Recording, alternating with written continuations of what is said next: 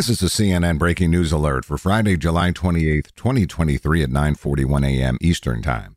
The Personal Consumption Expenditures Price Index, or PCE, which is the inflation gauge tracked most closely by the Federal Reserve, showed that the pace of price increases slowed last month, according to Commerce Department data released today. The PCE rose 3% for the 12 months ended in June, which is down from 3.8% in May. For more CNN audio news, go to cnn.com/audio, cnn.com, or the CNN app.